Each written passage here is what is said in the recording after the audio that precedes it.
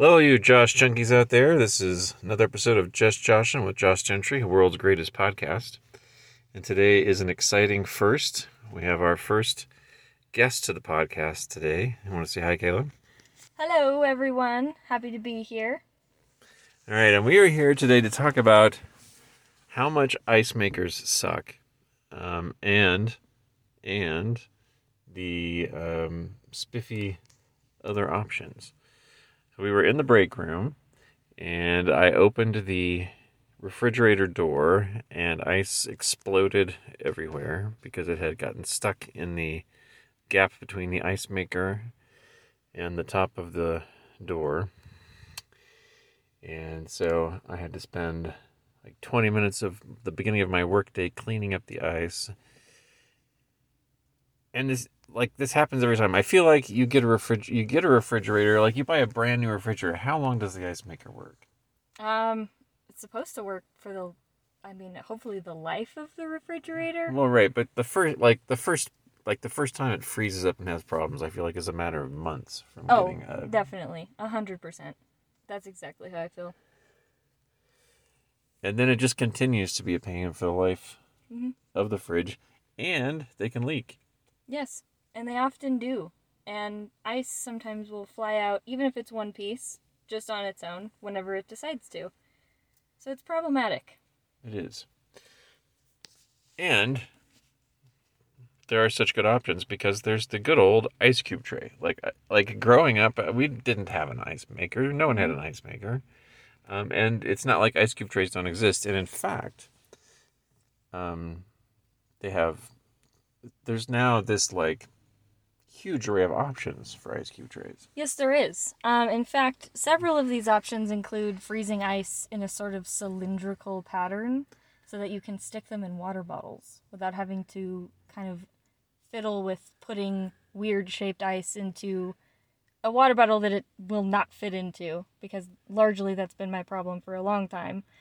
So yeah, they have like cylindrical ice cubes. You call them ice straws, I think. I did call them ice straws. Yeah. I guess some of them are straws. They do make specifically straw ice cube trays as well. So it keeps your drink nice and cold as you're drinking it, which is pretty cool. And, biodegradable straw, because it's ice. So it's pretty cool. Right, and those weren't the only kind of bespoke ice. No, actually there is, they make shot glass ice cube trays. Keeps shots nice and cold. So what size and shape are the cubes that come out of the shot glass? They look exactly like a shot glass. Probably 1 ounce to 1.5 ounces worth of room to be able to be in there. Okay. And they're on Amazon. And then do you do the round ones? The round ones. Ice cubes. Round ice cubes, like the ones in the break room? No, like sometimes people do them with alcohol, like the. Oh, like the spherical ones. Yes, I do. I have a mold for those as well. They keep beverages nice and cold, and they don't necessarily water it down because it's just thick ice in a spherical pattern. So I haven't tried it. I wasn't sure what the advantage was supposed to be. To my knowledge, the advantage is that it doesn't melt as quickly because there's more of it, more density of ice. Therefore, if you put it into a drink, per se, like any type of bourbon or scotch or whatever type of drink you have it with, the theory is that it melts slower, so it keeps your drink colder for longer without watering it down.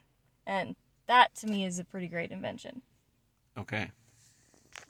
I'm going to have to give that a try. Someone actually gave me a individual, mold for making those, but I've never gotten around to trying it. They do. Yeah, I highly recommend it. They do make individual ones. The one I have is it's like 4 of them. So it's basically like an ice mold for 4 spheres as one, which is pretty cool. I think it was at Target. But they have them everywhere, and so I'm sure both of those individually or like a 4-pack would work just fine. All right. Well, do you have anything else to say about ice cubes? Well, I will say that ice cube trays in particular are just incredibly useful. there's such a variety of them, whereas ice makers, they all kind of do the same thing. They're all kind of problematic in their own way. But if you really want to get fun with your ice cubes, go on to Amazon and search ice cube trays of any kind of variety. And I guess I'm going to challenge the listeners to try to find the coolest ice cube tray that they can. Oh, yes. Absolutely. Disconnect your ice makers, for heaven's sake. And if you find some really cool ones, send some feedback. So you can do that at podcast@joshgentry.com, or you have any of my personal contact info. Let us know that way, and then we can share it with the rest of the listeners. All right. Well, thank you, Kaella, for being the first guest. Thank you for having me. Thank you. It's been really fun. And one thing I wanted to mention before ending here, this is a long episode, but I think that's okay. I did receive a picture from a listener this week who had a mug, #JoshJunkie. Do-it-yourself merch. So that's another challenge. I want to see more pictures. All right. Well, it's been Just Joshin' with Josh Gentry, the podcast where I think, therefore I am wrong, after which I podcast. Be safe.